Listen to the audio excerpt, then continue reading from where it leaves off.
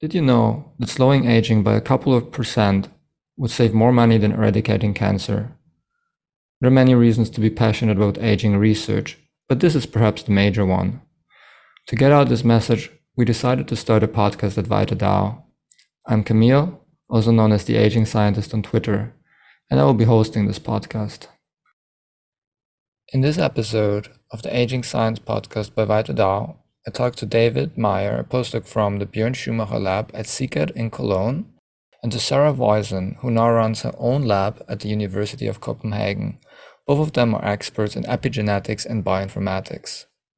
We talked about our takeaways from the ARDD conference, upcoming preprints, the importance of noise versus adaptive changes to epigenetic clocks, lack of diversity in human clock datasets, and finally, exercise and genome instability. This episode is a bit technical and speculative, but I hope you'll enjoy it nonetheless. It was a blast to talk to the two.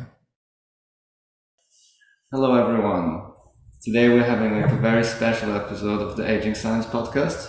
We're all at the ARDD conference, and I'm happy to talk to Sarah Voisin and David Meyer. Maybe you can each briefly introduce yourself with 1 or 2 sentences. Sounds good. I am an assistant professor at the University of Copenhagen, and I'm a bioinformatician specializing in epigenetic aging. Okay, thanks for having us. I'm David, bioinformatician and current last year PhD student in Björn Schumacher's lab at the CCAT in Cologne. And I also mostly work on data analysis and especially also aging clocks. Happy to be here. So we can talk about aging clocks, epigenetics. Before we do this, maybe we can go through how did you like ARDD? Is it your most favorite conference? Which talks did you like? And what cool, interesting new things are happening in the field that you find amazing? Maybe David can start. I really like the ARDD. My first one has been last year, so I'm eager to come back. It's a fantastic conference. It's a cool mix of hard science as well as crypto, of course, and the business side. So it's an interesting mix, and you can network a lot, meet a lot of interesting people. And the talks, of course, super interesting. It's really hard to actually pick just a few that I found most fascinating. I like, for example, especially also the workshop on Monday that Max Unfried was doing, because it was maybe a bit more hands-on. You can discuss also a lot and get also insight into VitaDAO especially. But otherwise, there were a lot of fantastic talks. I really like, for example, Tony Viscaray's talk about the proteomic clocks that he developed, so that you can really see different organ aging from one blood sample. I think that was really fascinating. Okay, I also really enjoyed ARDD. It's my favorite conference that I make sure that I attend every year, whether it is physically or remotely, but usually I can be there physically, which is great. I think that there are some very interesting developments in the field of precision medicine, in the field of aging, trying to tailor anti-aging interventions to a person's genetic background, and also, maybe the sex of the patient, or any form of personalized medicine. I think as well the interesting developments have to do with causality and trying to disentangle what is a cause and a consequence of aging, and which changes are adaptive, which are beneficial, which are detrimental, which is essential to really target the basic mechanisms of aging. In this respect, I'm going to say the same as David. I really enjoyed the proteomic clocks, trying to show the differerences in aging between the different organs. And this really mirrors the latest work by Morgan Levine, who is not at the conference this year, but she has a preprint on systems age, which is different epigenetic clocks for different organ systems from just a blood sample, which is very similar to that.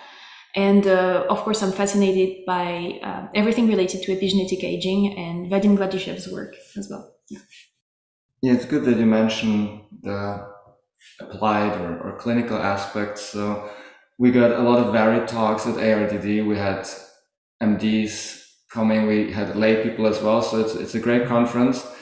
People can just go there to listen to the talks, but it's also amazing for networking. And what I really like about it is that we're getting a lot of treatments that bring us one step closer to the clinic, we can potentially apply them. It used to be just caloric restriction a couple decades ago, but now with senolytics and reprogramming, it's moving closer to the clinic. We had a very cool talk about reprogramming for vision loss at the ARDD, and we also had a lot of talks from MDs, how they're using clocks in practice, and maybe we can briefly touch on this topic later. And maybe before we talk about the use of clocks in clinical practice, we can just briefly go through what is epigenetics, what are clocks, how are they constructed. Maybe you can tell us about that. Yeah, sure. So epigenetics is basically anything that has to do with how DNA is used by the cell to perform a specific function. So it's all modifications to the DNA that do not necessarily affect the DNA sequence, but affect the conformation of the DNA that then determine how this DNA is used by the cell to perform a function. And we know that during aging, the conformation of the DNA changes to the extent that the cells might start losing their capacity for resilience, their identity even. And we think that epigenetic mechanisms are the alterations of the epigenetic landscape is one of the primary aging hallmarks. And in this respect, that's why it's interesting to me, because it's one of the most fundamental mechanisms that may underpin a lot of the other hallmarks of aging, such as senescence, stem cell dysfunction, etc. And the epigenetic clocks are purely machine learning algorithms that are entirely agnostic to the biology of aging, and they are just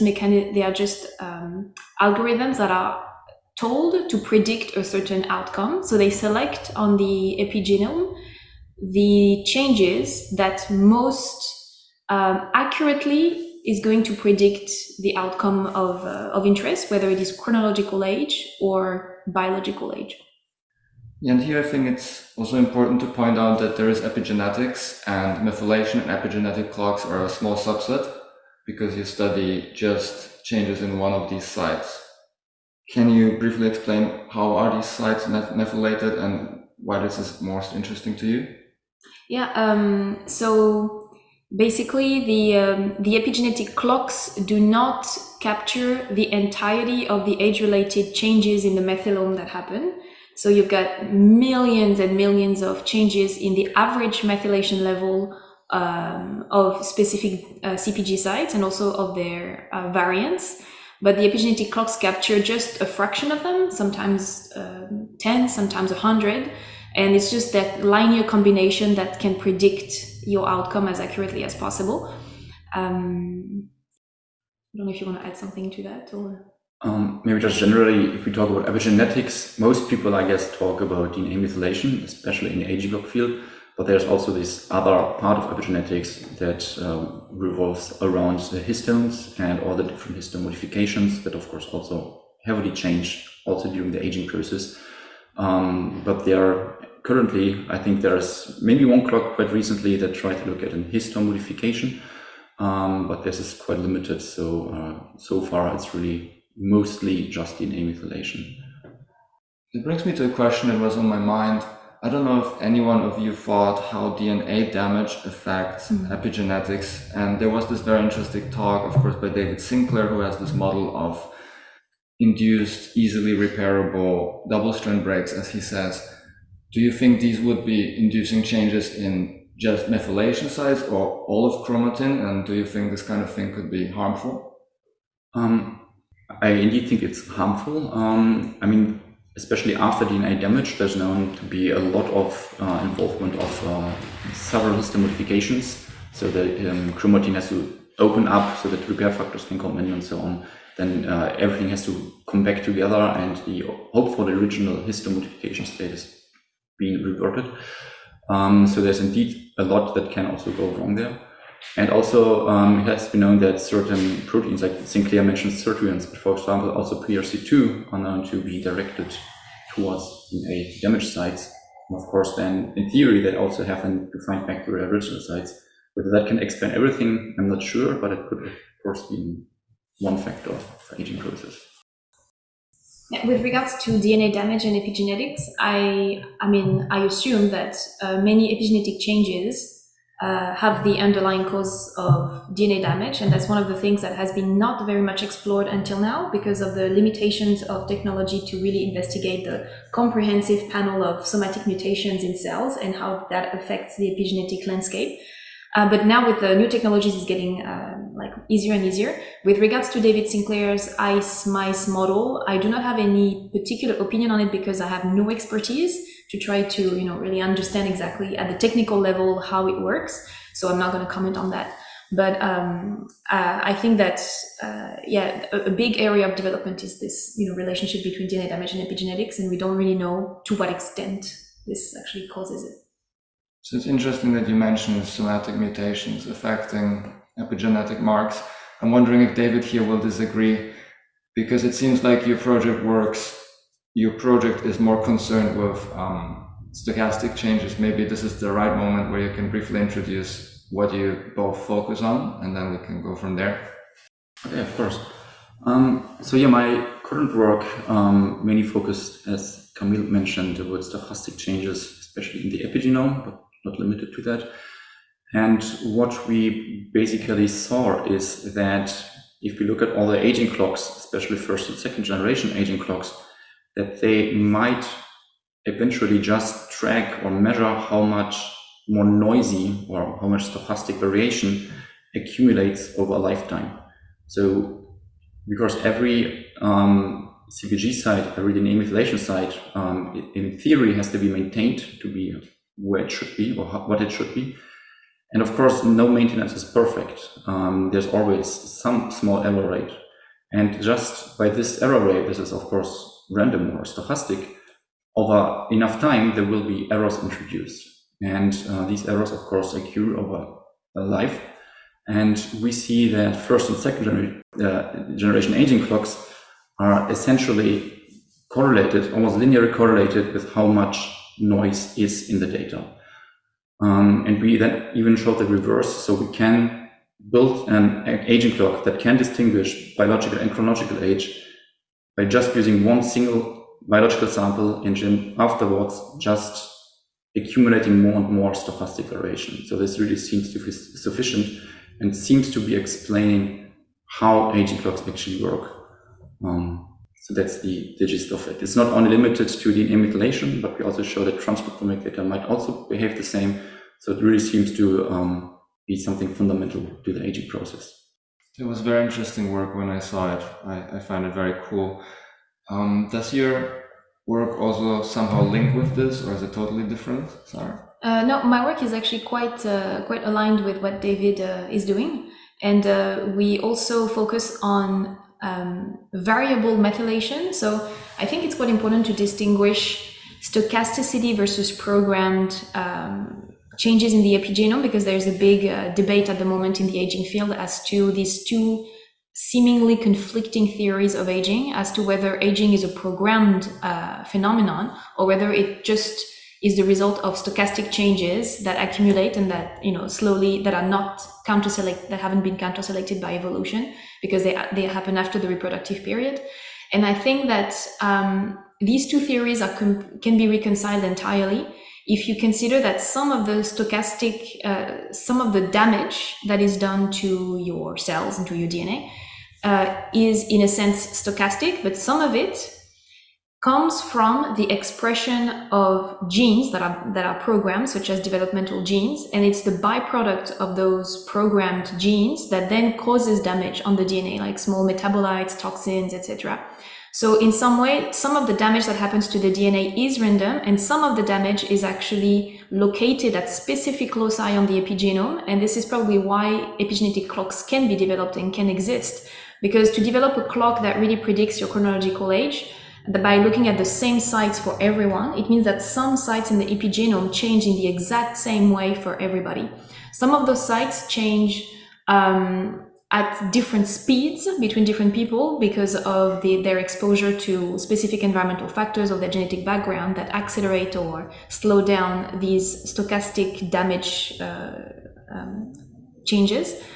But I think that actually this stochasticity and variable methylation between individuals is more likely to explain why different people age at different rates, while the differential methylated sites that probably underlie many of the first generation clocks are more likely to, because they are shared between everyone, they are unlikely to explain why people age at different rates. And I think focusing on the variability, like what diverges between people, is more interesting than focusing on those sites that change in the same way in everyone. Right, so you think the sites that do not change in everyone, they might be good at tracking age, and the others might be better at tracking disease or causally linked to aging? Yeah, precisely. And I think the question of causality is generally just very important with those epigenetic clocks and still unresolved. I mean, the field has matured, but we're still not entirely sure about the question of causality. What do you think? Are some of them, none of them causal? The epigenetic clocks, you mean? The site changes that they detect, the changes in methylation patterns. Yeah, that's a hard question. Currently, what I think is that first and also second generation aging clocks might be mostly not causal sites, because, I mean, and this we see with our simulations, essentially, they really just seem to track how much noise accumulates. And what we think is that especially those sites accumulate the most noise that are least important. So if you have a more heavily maintained site, this site is most probably not that well correlated with aging, if it's just accumulating noise. And those sites that are least important, they are essentially allowed to accumulate noise over time. At least this is what we think. So I think if you really want to have a causal site, for example, if this site really gets an error, if demethylated or methylated, this would be a problem for a cell. So I think this is probably not happening until maybe later in life. And for example, in Gladishev's recent work where they try to define a causal aging clock, this might actually be something that works to really find this, but just looking at pure correlations, I'm not sure how much we can actually define causal sites. So we haven't tried this new causal aging clock yet. The code wasn't available so far, but I think that could actually be a game changer. But it totally makes sense if you say that the least important sites will be the least well maintained, and that's why they will show the most drift or accumulation of noise. What do you think if you get thousands or hundreds of thousands of these less important sites and you combine them together, could the effect still be harmful? Yeah, that's a good point. I think even these not so important sites could, of course, have some downstream consequences. So it could still be that there's some kind of harm in there. But I guess there should be more causal sites that if these really are affected, they should have a bigger effect. But that's hard to answer at the moment. I have another interesting question for you. Do you think causality is that important? Yes, I think causality is the one key issue to address. It doesn't pertain to the field of epigenetic aging. It's pretty much every hallmark of aging. We need to really disentangle causality. The only issue with that is that usually causality is circular in the sense that some changes might actually cause aging, and in return, aging may be enhancing those changes further. So like, these feedback loops that we know in biology. And we need a systems biology approach probably to try to understand causality. But the work that Gladyshev has done recently by trying to disentangle the damaging versus adaptive changes in the epigenome is a fundamental step towards really looking at whether interventions can really benefit an organism or not. And I think that in humans, at least, Mendelian randomization techniques are the best tools we have so far. The only limitation of that is that you can only do that in blood so far, because most of the big cohorts that allow you to implement this technique are blood cohorts. In other tissues, we just don't know what happens. And that's a big thing to address, I think. I love Mendelian randomization, and I think it's the way forward. But before we talk about this, maybe I can briefly disagree with you a little bit on the matter of causality. I think it depends on how you want to use the clock. So whether it's purely to track age and interventions, or whether you want to identify, let's say, downstream genes. And there was this one talk at the ARDD with this beautiful metaphor. So imagine the non-causal sites are similar to, let's say, a wheelchair, an old person in a wheelchair. And if you give them an intervention and the intervention causes the biology to change, so they don't need the wheelchair anymore, then this is a good sign, even if the wheelchair is not causal itself. But if you just take away their wheelchair, they won't be getting healthier, right? But in principle, you could still use these non-causal sites to track longevity interventions. What do you think?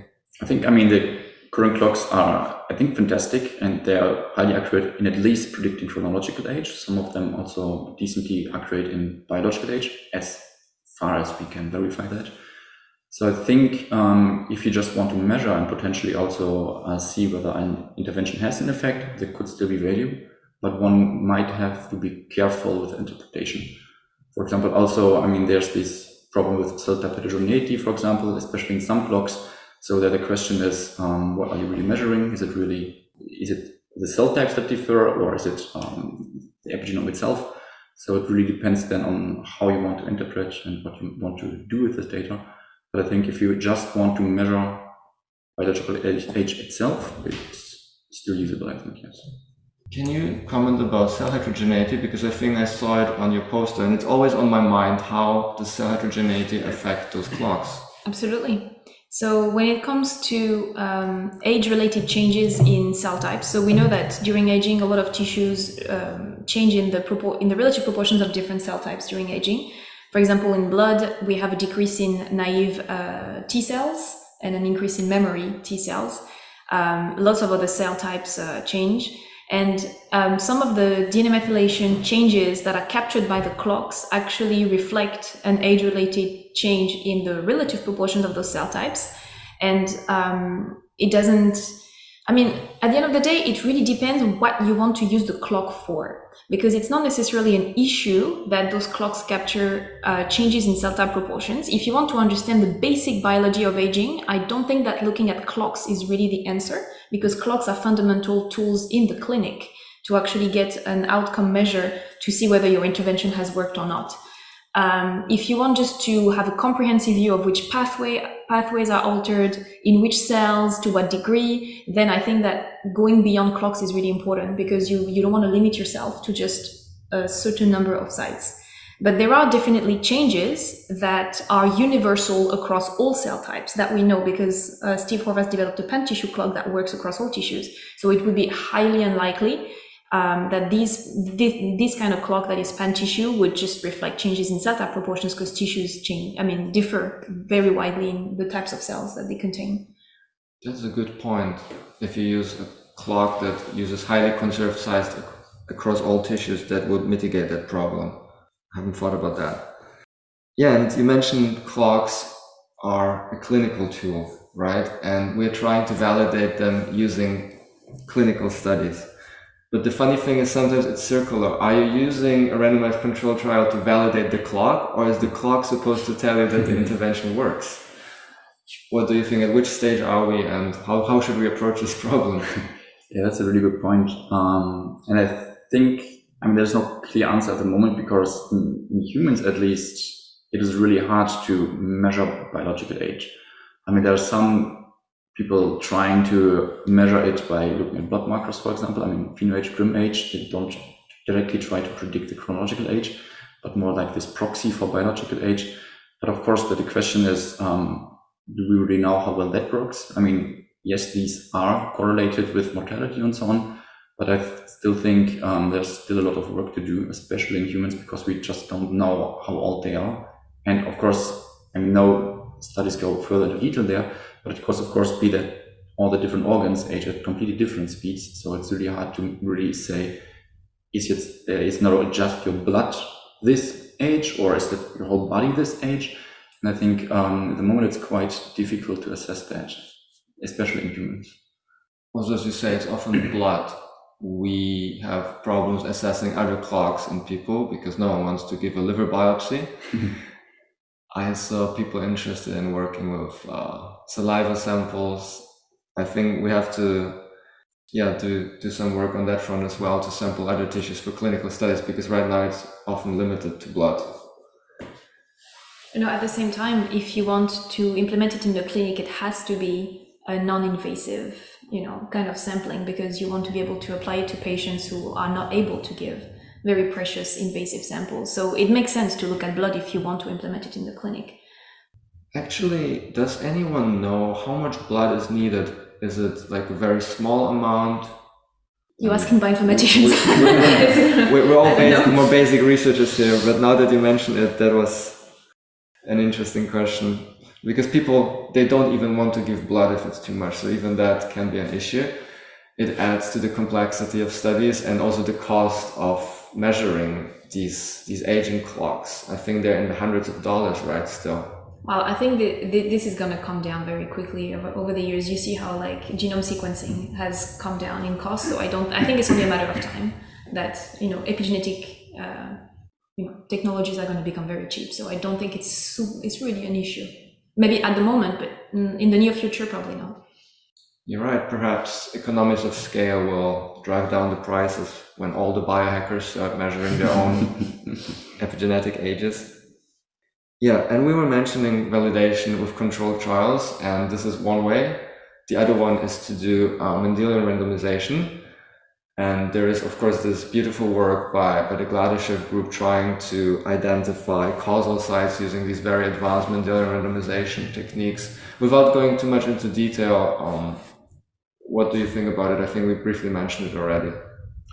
I think it's probably the way, or one of the ways forward, to really see whether we can identify causal sites in the epigenome. I'm not an expert in Mendelian randomization, but I think the work that they have done looks really solid. And I think, if these works work as they are proposed, I think that could be really exciting. Do you think their clock would be affected by noise as well if you add noise to the system, that adaptive clock? That's a good point. I would really like to try that out. I would like to see a complete flat line so that they are not measuring noise at all. That would be really fascinating to see. And then we maybe have an even stronger point that these are actual causal and not just measured noise, but there might be something more to it. Yeah, I was really surprised by how almost every clock can be increased by adding noise, even grim age, which was not trained on age per se. I found this pretty cool when I read your paper. And Mendelian randomization, without going into detail, is a super interesting technique. It is kind of between controlled trials and observational studies. It's often considered way stronger than observational studies. And basically the idea is to use genetic tools to get a genetic prediction of a certain variable. Let's say this could be blood iron, it could be cholesterol, or it could be a clock readout. So that would be the classical way of running Mendelian randomization. And I was actually looking through Google Scholar to see if anyone has done it. People apparently did it for cancer, showing that genetically proxed grim age or some other clocks, they're associated with some cancers, but not consistently. And no one did it for lifespan yet. I think that will be next step of validation. Yeah, I think that's, I agree with you that in humans, Mendelian randomization is probably the best tool we have so far to disentangle cause and consequence. Because let's face it, when you start going at the functional level in cell lines, animal models, you can only draw so many conclusions. And if you want to do really the hard work of doing epigenome editing in cells, you can only alter one side at a time. So you don't have a comprehensive view of what is the cumulative consequence of all those changes at once on the functionality of a cell. And one of the things I want to insist on is that epigenetic clocks fundamentally are biased by the kinds of training data you feed them. And this is very important because grim age and any other clock that is trained to to predict biological age are inherently biased by the kinds of cohorts that are fed into the algorithm. And this is very important because now we think many different clocks capture many different aspects of aging, probably because of this bias in training data. If we could feed the algorithm the entirety of humankind, that would be a different story. We would have a very accurate measurement of biological age. But the different clocks probably capture very different aspects of biological age. And that's an important point to make, that there's probably at this stage not one better clock, and it is biased by the training set. Maybe also to add to that, because it's a really important point, I think currently we are really limited to also certain ethnicities, and the data is really not diverse enough. So there's really some parts of the world we just have no or almost no data. And I think that's really a problem, and people should really try to get more cohorts also in these underrepresented populations. It's very true. So you did a lot of systematic analysis, pooling of different data sets. Did you see any patterns that some people or groups are underrepresented, or it doesn't work as well in these groups? What do you think? I did the big data mining trying to get my hands on all the DNA methylation profiles I could. And the bottom line is, for the vast majority of tissues, over 90% of the samples are from Caucasian descent. Of course, the male-female ratio is actually quite good. I expected, in some tissues, there are more males than females, like in muscle.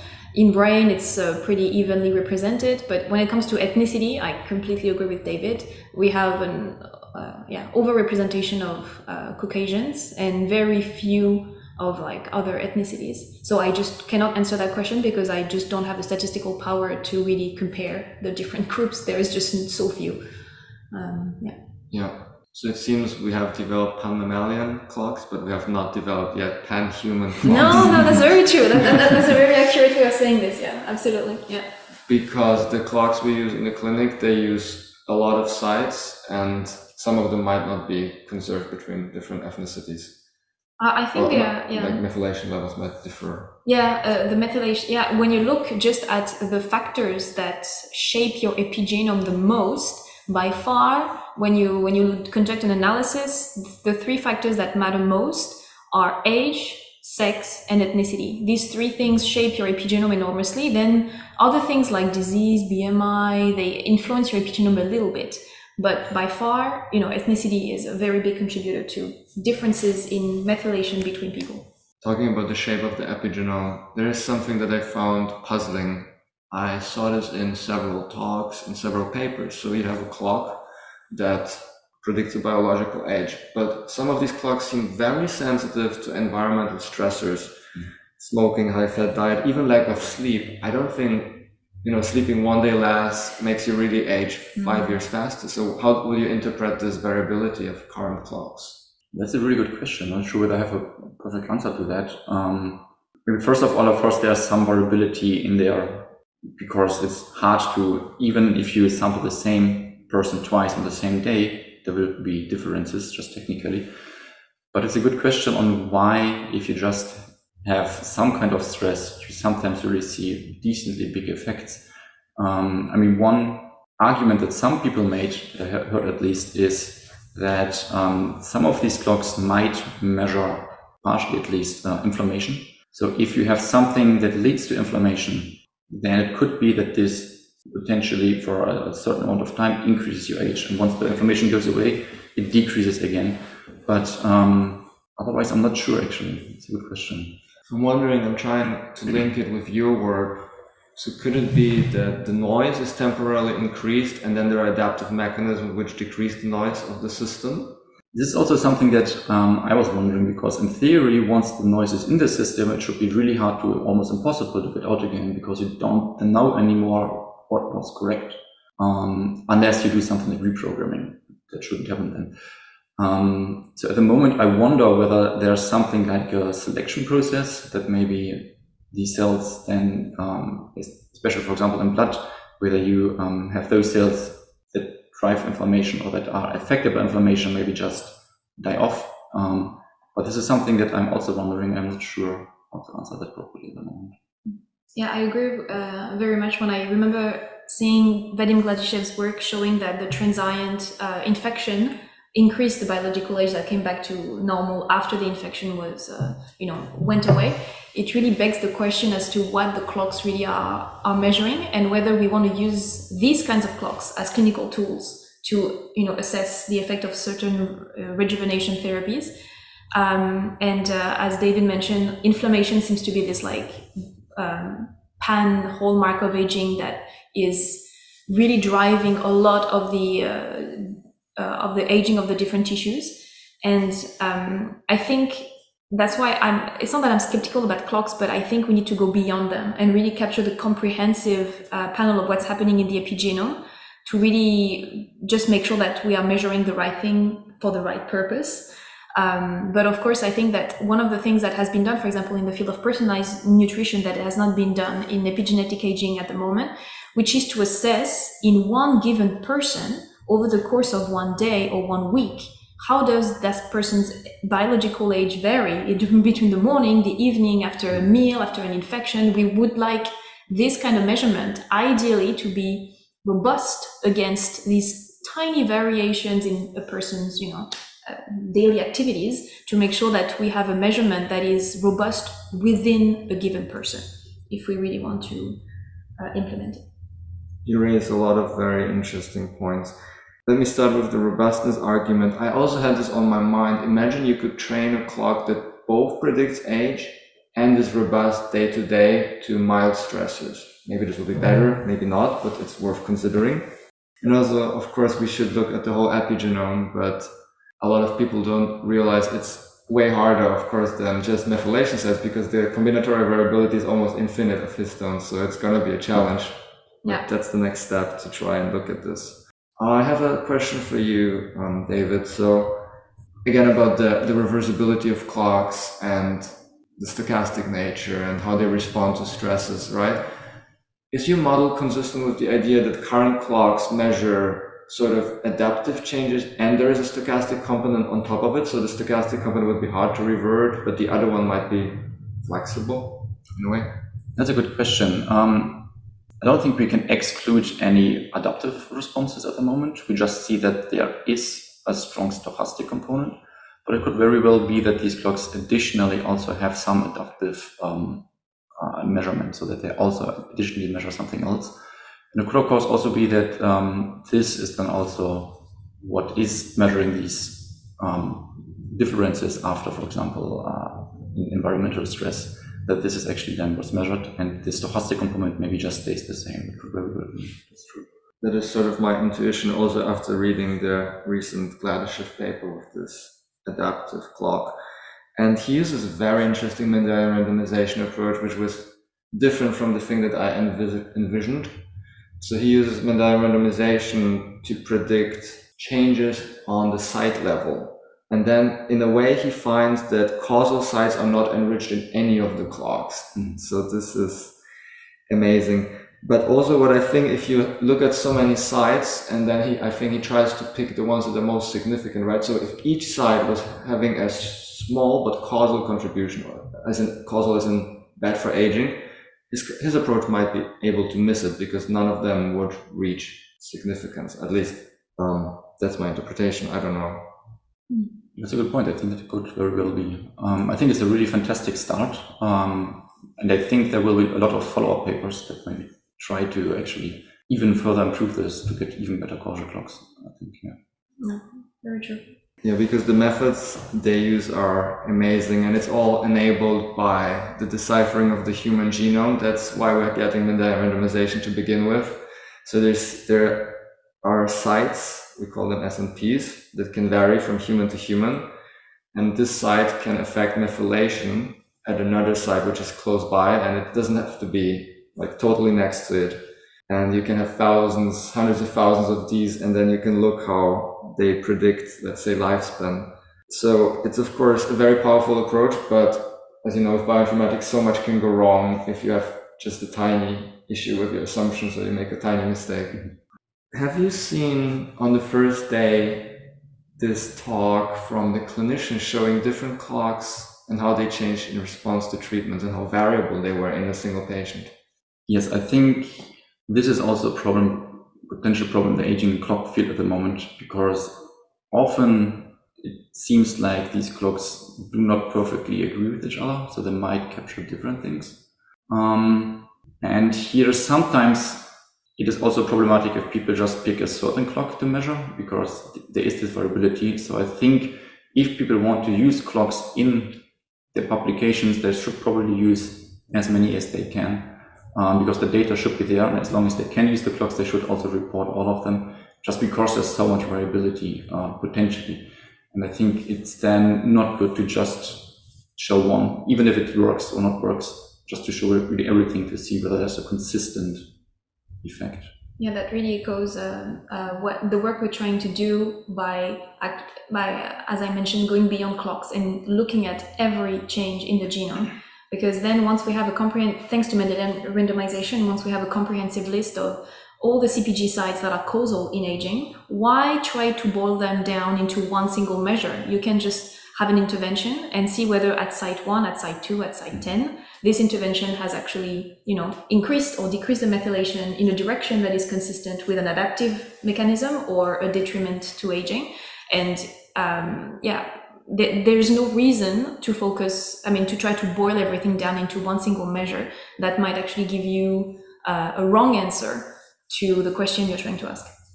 I don't have a strong opinion on this, but it's very interesting. I think boiling it down to a single number is, of course, makes it easier, simpler for people to comprehend. That's why they like doing it, but it might not be the optimal approach. And I'm wondering, given there are so many clocks, and I'm a bit more familiar with your work, David, so I'm going to ask you, you worked on transcriptomic clocks, epigenetic clocks. What would be the advantage of each approach? Do you think there will be the ultimate clock at some point? Yeah, that's also an important point, I think. I would guess that every single omics clock could potentially measure a different aspect of aging. Of course, there are different hierarchies, so DNA methylation is one hierarchy up, then there's transcription, and proteomics is further downstream. And I think, both have merits and maybe problems. In DNA methylation, at least with these arrays, they are reasonably cheap to do. They are highly accurate. Transcriptomic clocks are usually not that accurate. There's much more variability in there. So they are a bit harder to work with, I would say. But they also capture a completely different aspect. And one benefit of transcriptomic clocks is that you can then also use the transcriptomic samples, of course, for other analysis. With DNA methylation, of course, there are also other analyses possible, but their interpretation is often harder. Because in transcriptomics, we are looking at single genes, and then it's really much more easy to interpret the data. And I think that is one advantage of transcriptomics, also proteomic clocks. Yeah, and I would actually add to that a lot of people say that proteomic clocks are closer to the phenotype than, clocks that are built at more fundamental levels of hallmarks of aging. And this is probably true, because even if you have a change in the epigenome at a specific locus, it doesn't mean that it's going to actually functionally change your proteins and the way your organs work. So proteomic clocks and proteomics in general, I think, show a lot of promise to get as close as possible to the biological age of different organs, as there was a talk at ARDD about the different proteomic clocks for different organs. I think this is very promising. I love proteomics, and I always thought aging researchers should use it more, both comparing across species and also to derive clocks and similar things. Definitely. But I think it's sufficiently more challenging to transcriptomics that few labs are using it. I think currently the technical limitations are still not too small, let's say. So I think once really there's a more standard way and all different labs adapt to that, I think that would really take off. Yeah, especially now that similar to the Gene Expression Omnibus platform and Array Express, there is Proteome Exchange, which is a platform where people can upload their proteomics data open access. This really is a promising tool to develop proteomic clocks using many, many different data sets across many different cohorts. I think this is the future. David will next show how stochastic changes impact proteomic clocks. Could be really interesting. You've got a lot of work on your plate. I have a slightly unrelated question. So with epigenetics, people often talk about, clocks prove somehow that aging is programmed or program-like. Do you both have any opinion on this? Yeah, I think I gave some answer earlier today about this seemingly conflicting theories of program versus stochastic aging theories.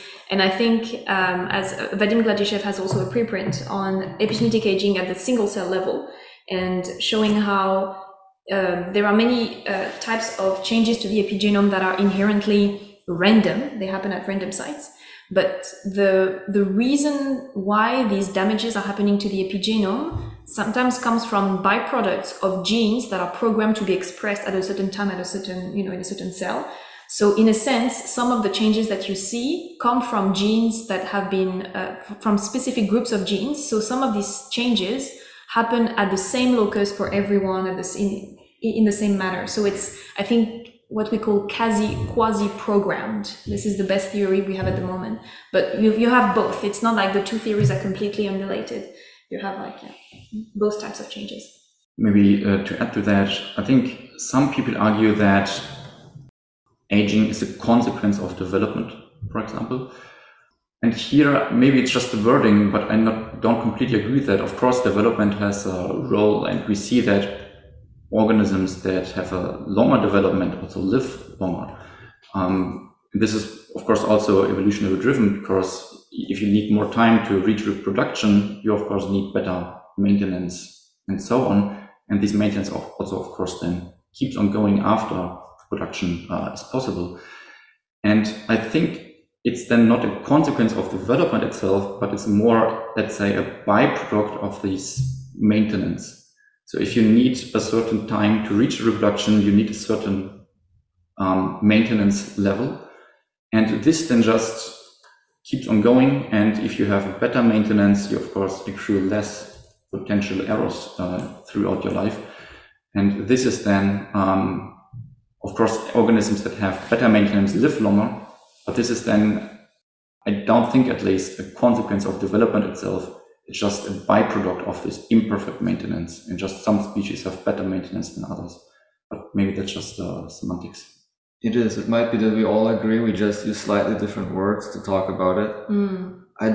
I do believe we know for sure that there are modules of genes, sometimes driven even by a single transcription factor, that have important effects on maintenance of DNA stability or on growth trajectories. Maybe the growth hormone pathway is one such famous example. And then you can ask yourself, if you have a mutation in this pathway and it decelerates aging in mice and in so many other models, is this evidence for that growth hormone programs aging, that this pathway programs aging or not? Or is it just a semantic question? But we know there are single gene mutations that seem to slow aging. And we also know that epigenetic reprogramming might also slow aging. I'm wondering your opinion. So since you have more expertise in this field, when I first read about epigenetic reprogramming, I did not think it's going to work. It seemed like so far out there. What were your initial views on this matter? Oh God, I am so far from having a very strong opinion on this, because reprogramming is not my field of expertise. And I was just, I got the information as the publications came in from different labs showing, the epigenetic reprogramming with the OSKM factors. So I'm probably going to hand that to David, because I do not have a specific opinion on that. I, as well, was really skeptical, because, now there are publications that show that it might actually really work, but I think it will be really hard to program the cells back to a stage where it's beneficial, and not so much back that they really forget what cell type they are. And I think in theory, every single cell type might be slightly different. So of course, I can't prove that at the moment, but I could imagine that you need a specific amount of this OSKM, for example, to reprogram these cells back to a state where they are just beneficial. So I think it could be really tricky. Of course, it could be that every single cell works the same, but I would assume that's highly unlikely. But there are now really cool publications coming out that show that there is actually lifespan extension if you use it correctly. So maybe I'm too skeptical, but I guess we will see it in the future. Yeah, I think that I just want to add a point to that Vadim Gladyshev pointed out that when you reprogram a cell using epigenetic reprogramming, not to the stage that they are, pluripotent stem cells, but just that they are a bit younger, some of the adaptive changes that have happened during the life of the cell when it became differentiated actually remain there, in the sense that this reprogramming doesn't put the cell back the way it was before it differentiated, but maybe actually gets, you get a cell that whose detrimental changes in the epigenome have been sort of quote unquote erased, but that has kept the adaptive changes that are actually beneficial for the cell. So in a way, the reprogramming might be even better than a young cell, because you have actually already, you have kept, those good changes that happened during the cell as it aged, and you've only removed those changes that were detrimental. And I think that's very, very interesting, because it begs the question as to exactly which parts of the cell program are affected by the OSKM factors. And I think Gladyshev showed it in the latest adaptive versus detrimental damage clocks, where the adaptage actually increased after reprogramming. So the cell was actually still adaptive, but I agree. I think it's really exciting, and I'm really looking forward to the publications in the next years. Indeed. So since we do not really know the components of each clock, we just can say, or so far we could say that reprogramming reverses the clock ages, but we do not know where these reversals come from, whether certain genes are maintained, whether just genes with high levels of noise are erased and they're not very important, so maybe this is not harmful. Like we know so little about it. And sometimes it was on my mind though, if there is epigenetic reversal and then you get reestablishment of proper marks, where is the magical backup copy? Like, where does this information come from? This is something that always escaped my understanding. I think also Thomas Duffield's and Pedro's recent work, where they try to build a theory of aging that goes into that lines, is quite interesting here. Because, in theory, you need a backup copy or a really well-constructed algorithm that exactly knows at every single site what there should be. And I think, also during reproduction, there is some kind of program, right? There must be a program that knows exactly, at least for the important sites, what there should be. And I assume that reprogramming then really does something at least similar to that, so that it knows exactly what to put where. I think that's quite exciting. It's very interesting. And if I may speculate some more, so I guess the idea is that you reset some of the sites and then during development, some of them are reestablished. So that made sense so far. But I always thought you may have to recapitulate development as a whole to properly reset some of these sites through, let's say, interaction with the placenta or through, all the processes that happen during development. I'm amazed that it actually seems to work as partial reprogramming. And then the other cool question is whether there is selection, right? What role does selection play? When do cells die after reprogramming? How many cells die during development? And maybe you have like a form of selection against old cells as well. And how much of the effect is explained by this? Very, very true, yeah. Yeah, very true. I really do not know. It's a good question. All right. Before we delve into the beautiful naked mole rat, I want to ask both of you, what are you working on next? What do you want to do? So we are trying to build a multi-tissue atlas of epigenetic aging in humans to have a comprehensive view of which DNA methylation sites change to what degree, in which organ, which ones are universal, which ones are tissue specific, and which ones increase in variance and which ones do not. We are trying to build this atlas that will be an online platform that people can browse to really check their favorite gene, their favorite tissue, to see what's happening. Maybe I can just add a question here. So do you have a strong opinion on the aging rate of different organs? Do you think they age at similar or different rates? Do we know? So I don't have a strong opinion yet because I haven't finished the analysis, but I do see very striking differences between different tissues that have different proliferative capacities, tissues that proliferate a lot versus tissues that barely, that barely proliferate, such as, muscle. So I think a lot of the epigenetic changes might be related to proliferative capacity.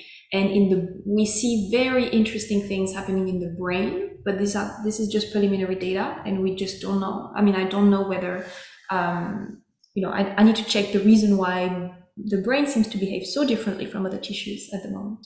Right. So this was with the variably methylated sites that they behave differently in the brain than in other tissues. Yeah.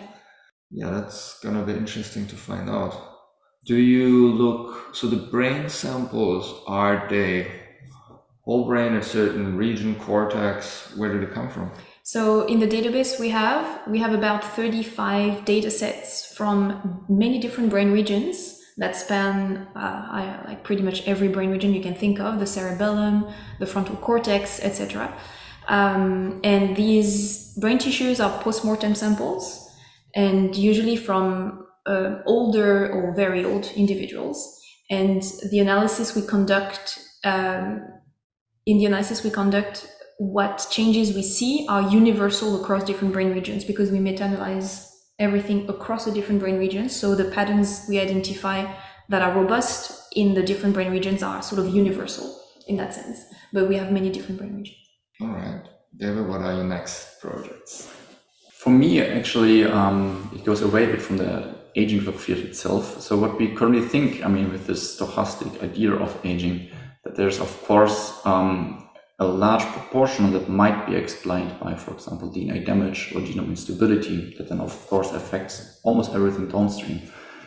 And currently, my interest shifts a bit into this direction, so that we really want to understand what happens during genome instability, and is there something that we can figure out there also across species, to really look at different species with different genome instability inducers, like, of course, aging is one, maybe UV irradiation, maybe cisplatin, for example, and to really see, is there something in common, and can we learn something there also for the aging process?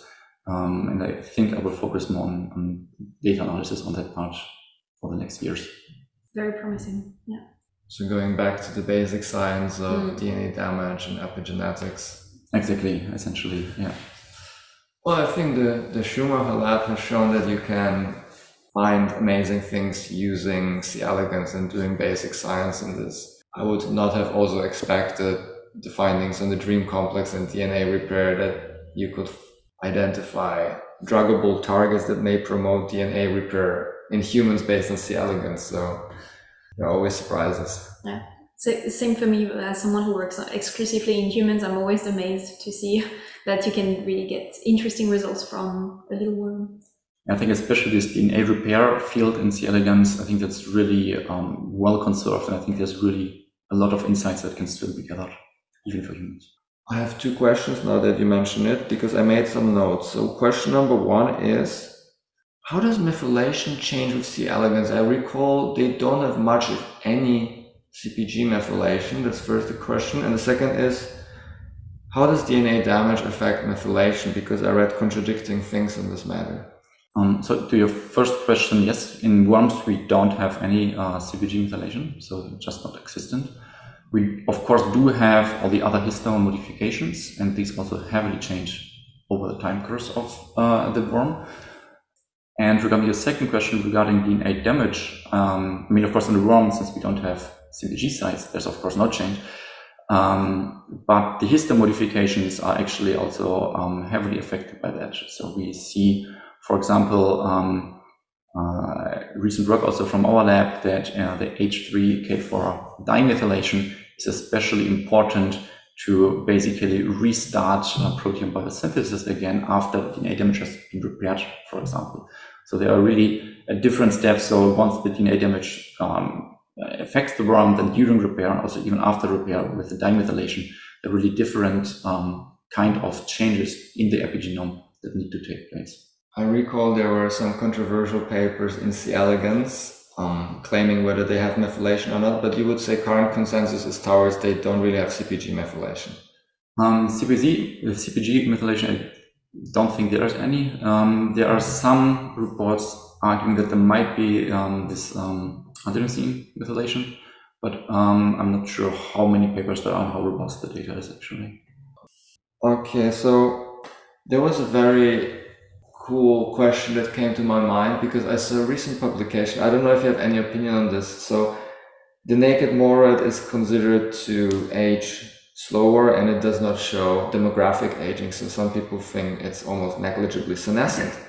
But then apparently you can construct a clock which perfectly tracks naked morat aging. What is your interpretation of this? I think the naked morat should still age, just we don't probably know the maximum lifespan yet. I guess it ages slower than we would expect. and it probably has really really good cancer anti-cancer mechanisms, also maintenance mechanisms. But otherwise, yeah, I'm not sure. I'm not sure whether you have any opinion on that. I guess that the reason why you can still get a clock for the naked mole rat probably illustrates how closely epigenetic aging is linked to development and reproductive age, and I think that these things are universal across many different types of organisms. So the tight link to development, I think, means that you can definitely track the aging, quote unquote, or more like the development of an organism using epigenetic clocks. Then when it comes to the actual biology of the naked mole rat and the maximum lifespan and what sort of health span naked mole rat has, I have no opinion whatsoever because I'm not a specialist of that. Maybe just to add to that, maybe that goes also back to this, are the aging clocks causative or not? I mean, if the clocks are not causative and they just track, for example, as we show, noise or stochastic variation in data, then it could of course be that what we measure in the naked mole rat is also just the background noise that might actually not be important for the aging process of the naked mole rat, and those sites that actually would be causative are just not being measured. This could of course also be. But you're not surprised that it's measurable, that you can construct a clock? This I wouldn't be surprised, especially if it's not causative. I mean, if it's just correlative, I mean, every organism should accumulate some kind of stochastic variation. So if it's really just correlative, I think it should work, yeah. Absolutely, yeah. Yeah, I'm bringing up the mole rat because it's such an interesting organism. And in many ways, it has this approach to aging that it accumulates a lot of damage, but the damage, it handles it very well, and it does not result in downstream effects. So it has some sort of, let's say, DNA modifications, but it does not seem to accumulate a lot of DNA mutations. Maybe here it is again a case of it does accumulate some sort of epigenetic noise, but it is really good at handling it for some reason. Yeah, that could be really good. Yeah. Okay, so we briefly talked about single cell clocks and about the contribution of different cell populations. So remind me again, you think in blood it's either doesn't matter or you're able to correct for cell compositional effects? In my analysis, yes, we could adjust for the age-related changes in the different proportions of blood cell types, but we can also do that with other organs and their specific cell types. And there are some changes that are due to these cell type changes compositions, but some changes are intrinsic to the cells and are actually universal. So we've got both kinds of changes. Yeah. Do you think it would be useful to me to analyze single cell clocks? I'm assuming we don't have much data yet in humans to look at this. It's a good question. The person who's done that the most is Vadim Gladyshev, I believe, and I do not know whether he has a lot of data, but he has a very interesting theoretical paper on bioRxiv, which is the epigenetic aging from the single cell perspective. And yeah. Maybe just to add to that, I think currently also single cells is really challenging because there's this coverage problem. And sometimes if you just don't see a signal, it doesn't really say that there is really nothing. Maybe you couldn't just measure it. So it really depends on how good the technique is and whether you really then can use that. Or at least then you need to incorporate this technical bias that you potentially also measure. Yeah, that's true. And the single cell epigenetic clock that Gladishev's lab developed is inherently a probabilistic model. It doesn't measure every single site on the epigenome. It infers the probability that a site is methylated or not in a single cell. So it's very different. Yeah, single cell approaches are very difficult, but we're getting closer to making the techniques work. I'm reminded of some beautiful papers. I think it was with Vera Gorbunova looking at mutation rates in single cells and showing that naked mole rats age much slower or accumulate fewer mutations than mice. So I think there is a lot of promise in these techniques in epigenetics as well. What do you think we could learn? Like, how would you use if you had access to perfect single cell epigenetic clock? What would you do with it? If single cell techniques really were able to capture that, that would be really fascinating, because then we could really try to understand what single CPG sets are doing, because currently we essentially can just look at bulk. So we can just say this CPG site is to 40% methylated in bulk. So 40% of your cells are methylated and the rest is not methylated. And then it's of course way harder to interpret that. So I think that could be really interesting, especially if you could then link that also, for example, to single cell RNA sequencing or something further downstream to see whether this then has an actual effect on, for example, transcripts. But I guess that's still a long way to go. Yeah, one of the things that I would love to see using this technology is to disentangle the stochastic versus programmed debate we had, where if you had a pool of, let's say, 100 cells of the same type, then you could really check whether a specific locus changes in the same way in those 100 cells, and some changes happen only randomly at specific loci, across the different cells. So I think it would really allow us to map which regions of the epigenome are programmed to age at the epigenetic level in a certain way that is universal across the different cells, and which ones are completely stochastic. I think that would be a really great advance. Completely agree. Yeah, there are a lot of cool application of single cell techniques. As you mentioned, one of the issues is that we look at bulk methylation marks. I recall a very interesting talk recently, probably by Voisin, showing that when you measure reprogramming on the single cell level at a in vivo type of reprogramming during development, that placental tissues show no or less age reversal than the actual embryonic tissues, which is fascinating, and it makes sense because you expect that their rejuvenation is necessary for the embryo to reset the germline. So there are a lot of creative uses, I think, for this kind of technique. Now let's speculate a little bit. If I gave you $1 million, what kind of project would you do that is slightly out there? That's a good one. You can take the lead. Okay, I can take the lead. If I had $1 million,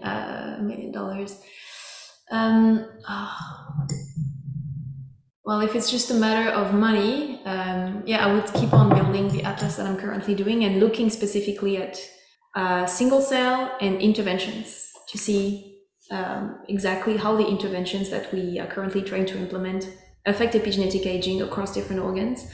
I would like to focus specifically on humans and to really answer all these big questions, but nothing more than what we are currently doing at the moment. It's just that it takes a lot of time, technological developments, and a lot of computational biology to answer these questions. So you love your current work, as I can see. Yeah, I do. I'm reminded you also did a lot of work on exercise, right? Because you just mentioned interventions. Can you tell me again, what are the findings? How did exercise actually affect epigenetic age?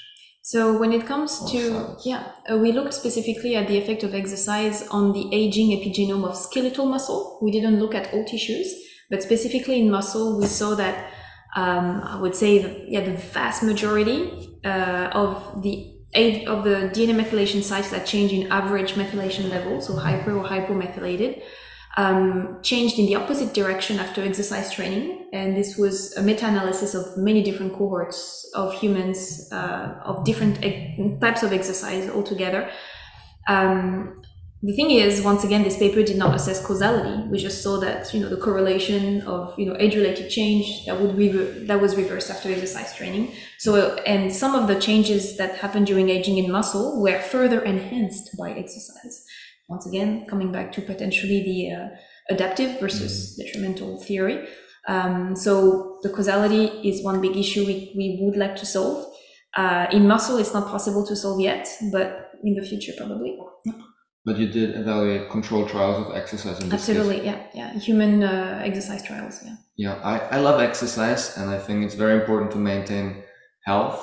And I do, however, have a controversial opinion that I want to tell you, and then you can tell me whether I'm crazy or not. So, since I'm more of a mouse researcher, I noticed that exercise does not work very well to extend mouse lifespan compared to things like rapamycin and caloric restriction. Does this mean we should fund way more studies and funnel more money into rapamycin research? Do you think there's an imbalance here?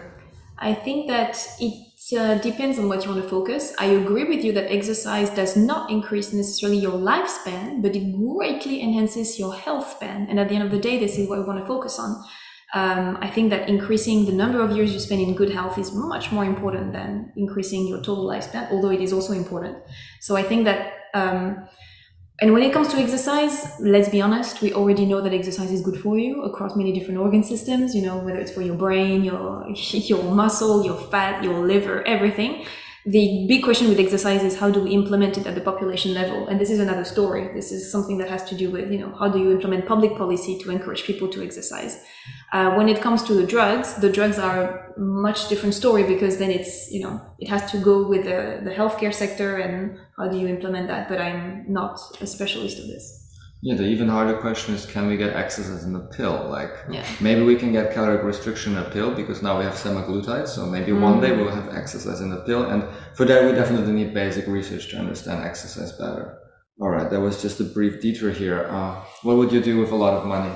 So if money wouldn't play a role, I think what would be really important in order to move the aging clock field forward is really longitudinal studies and really measure as much data from the same person also as possible to really try to validate also the current clocks, maybe also develop new clocks, and to really see whether it's actually what we have so far usable or not. So I think currently, there are a few longitudinal studies, but it's still really limited, probably due to money constraints. And I think that would be really important to move forward. At least, first of all, maybe in healthy persons, but then of course also maybe with different diseases or different treatments, drug treatments and so on. So I think that would be really valuable for the whole aging field, but especially also for the aging clock field. Right, so I think that's an important point. So currently, the way clocks are constructed, they're based on individuals of different ages, and for each of those individuals, you just have a single measurement. You never track how they change within an individual. Rarely. Exactly, yeah. Yeah, that's an important shortcoming. Okay. So this is what you would like to do, or what you would like to see more research on. I have another question about longevity research in general, because there are different opinions when you go to conferences. For example, in messaging, when we talk to the public, should we focus on lifespan, health span, both? What do you think, David? Yeah, that's an important point. And I think also currently it's probably not that well done, because a lot of people I talk to don't understand the point of aging research, or also don't understand the point of extending lifespan, for example. Because I guess so far during the whole history of humanity, people considered getting old but getting sick and dying. And of course we want to kind of uncouple that and extend health span as much as possible. But of course, ideally we want to extend also lifespan. But if you just expand lifespan without health span, that's of course almost meaningless. So we should really try to get the point maybe across that we don't want to just extend the maximum lifespan but while getting sick, but to really say, okay, we just don't want to get sick, don't want our loved ones to get sick and to die. And I think currently, I'm not sure how well that is communicated, and I think we should maybe think of how to better do this. It's just very challenging, I think, because as you say, the connection between aging and disease is so ingrained in the minds of people that when you ask them, let's say, would you like to have a superpower and fly? They would say yes. They will suspend their disbelief. But whenever I ask a person, how long would you like to live? I do not stipulate that they will be sick, right? But they always assume they will be sick, and they will never give you a high number because they assume they will get sick. So maybe if people could live a healthy life, maybe, do you think they would like to live hundreds of years? I don't know. It highly depends on what people's mental priorities are. Some people deeply care about the planet, the environment, and human beings in general, and they think it's a selfish decision to want to live forever, even if you're in good health. And they think that dying is part of the life cycle and everything. But I think that the one thing that could help people understand that the aging research is beneficial to society is to compare what we're doing to, let's say, a researcher who tries to fight cancer, who tries to fight cardiovascular disease. We are all very happy to fund these types of research because it's like, oh yeah, you're gonna cure cancer, great. And I'm like, I'm not fundamentally doing something that different from an oncologist, because we want to increase health span across many different diseases. So an oncologist inherently increases lifespan. If you think about it, it increases health span by trying to stave off cancer. And I'm just trying to do that across different diseases. So by trying to reframe like the goal of aging research towards like, essentially what other researchers are doing across many different chronic diseases, it would help people understand the value of what we're doing. On the other hand, I worry this might dilute the message in a way, because the message of at least the geroscience hypothesis and the longevity dividend, without sounding arrogant, is that we can provide more than the other disciplines because all age-related diseases are linked. And if we could slow them by a tiny bit, right, this would be better than studying cancer individually, which we do have to do, right? But right now we're one of the most underfunded fields in the world. And I feel like we should communicate like a unique value proposition. That's something that is also on my mind. Yeah. I mean, this is actually eventually what convinced me to really focus on aging. It's like this huge value across many different diseases instead of focusing only on diabetes or a single disease. Yeah, that's... Yeah, I agree. That's very, very fascinating. But I think that honestly, one of the arguments that aging researchers tend to deflect too easily is the argument of overpopulation and the argument of planetary degradation, that they say we have things to argue against that, but I've never actually seen an aging researcher really tackle this problem head on in front of someone and actually really address that problem. So I think we also need to do some communication around it. That's a good point. Yeah, I think that's also really important. Yeah, it's also a tough subject, to be honest, because predicting long-term population growth is very difficult. Let's say if you look at China of the 1960s or 50s, you would think, well, they have a high population growth and, maybe they will end up having 2 billion people and people will starve and run into Malthusian constraints, but behavior adapts, and then population actually started to plummet, and China will be one of the countries that has a shrinking population, an increasing dependency ratio, and more old people. And if we're very unlucky, this might be the future of all of humanity. And we need to somehow communicate that aging research can even here help by increasing the health of people across the lifespan. So no matter how many people there are, aging research would have some benefits. That's just one of the things that I find so interesting. Another is like when you talk to people concerned about the environment, how can you make it clear that maybe aging research would have benefits? And I like always to say, if you live longer, you will have a stake in the future and you will preserve the planetary health for yourself. Do you think that would be a good argument to convince people? I think it depends who you're talking to. It can be an argument for some people, but the people who usually have an environmental concern are such misanthropists. They just think that human beings are trash, and they just don't believe that this could be a valid enough of an argument. But to me it is, but it depends on who you're actually addressing. So it's very important when you're trying to convey the message that you know your audience and you know what sort of arguments they can hear and they're ready to hear, and how you frame the message. That's also a tricky part. Yeah, I'm also always very grumpy. Like if I read the news in the morning without having had my first coffee, then you see how the world is going to shit, to hell. But the interesting thing is, I don't know if you've ever heard of Steven Pinker. So there are also people who are trying to track how the world is changing for the better. And in many parameters, we have been improving. Yeah. Population health to some extent, but also crime rates, homicide rates. Absolutely. And some people take it further and they're interested like in the long-term trajectory of humanity, and some of them are so-called transhumanists, so they're interested like what can we do beyond the human biology.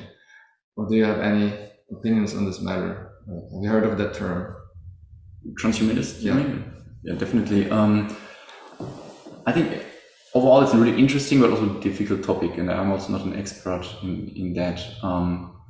But maybe to add to the discussion, I think maybe also, as you mentioned, it will usually regulate like population growth. It will regulate, and also if you calculate how much space actual, let's say, 10 billion people would need to still live somewhat comfortably, it's not that much.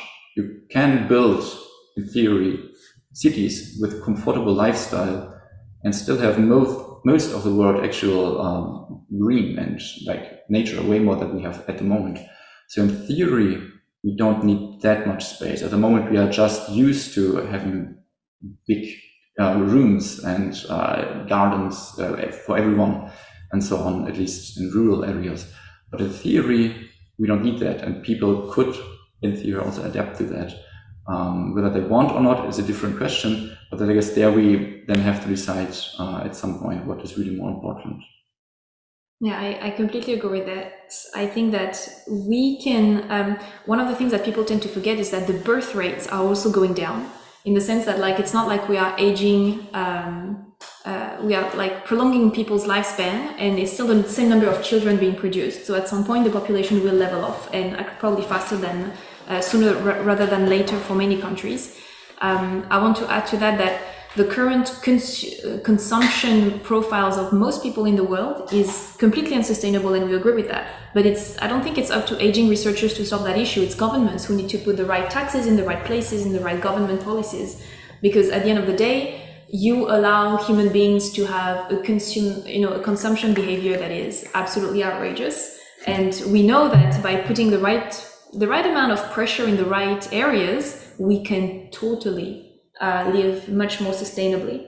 And there are many technologies that are being developed to produce the same amount of food with a much smaller land area. Eating a lot less meat is going to help it tremendously. Preserving natural wildlife areas to restore the biodiversity. I mean, all of these things are very promising, which I think is out of the scope of aging research and has to do with government policy. Yeah, but it's still important to us because we need in a way to sell people the idea of a good future if we want to convince them that it's worth living longer and worth investing in longevity research. So we have to, of course, collaborate with the other disciplines. They have to help figure us out how to live within planetary boundaries without decreasing quality of life as much as possible. So it's going to be an exciting future to see how this plays out. And thanks for the discussion. I think we covered a lot of very different topics. We speculated a lot, which I think is lovely. I think researchers should have a space to speculate and talk about these important topics as well. And I'm looking forward to the last few days of the conference and more exciting talks. Thank you for having us. Yeah, thank you. All right. That was a great episode. There are a few things I learned today worth pointing out, in no particular order.